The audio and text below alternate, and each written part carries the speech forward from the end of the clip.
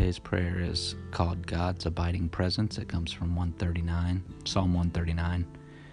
It's a psalm of David as well. You have searched me, Lord, and you know me.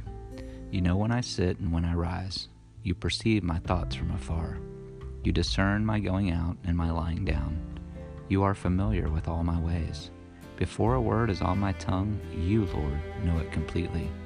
You hem me in behind and before, and you lay your hand upon me. Such knowledge is too wonderful for me, too lofty for me to attain. Where can I go from your spirit? Where can I flee from your presence? If I go up to the heavens, you are there.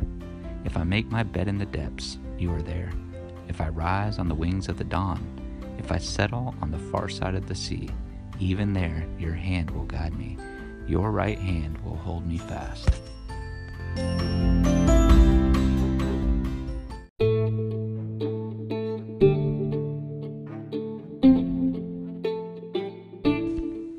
I hope you're utilizing this prayer podcast in a way that works for you, whether it's in the evenings or in the mornings, and that you're just doing a prayer every day.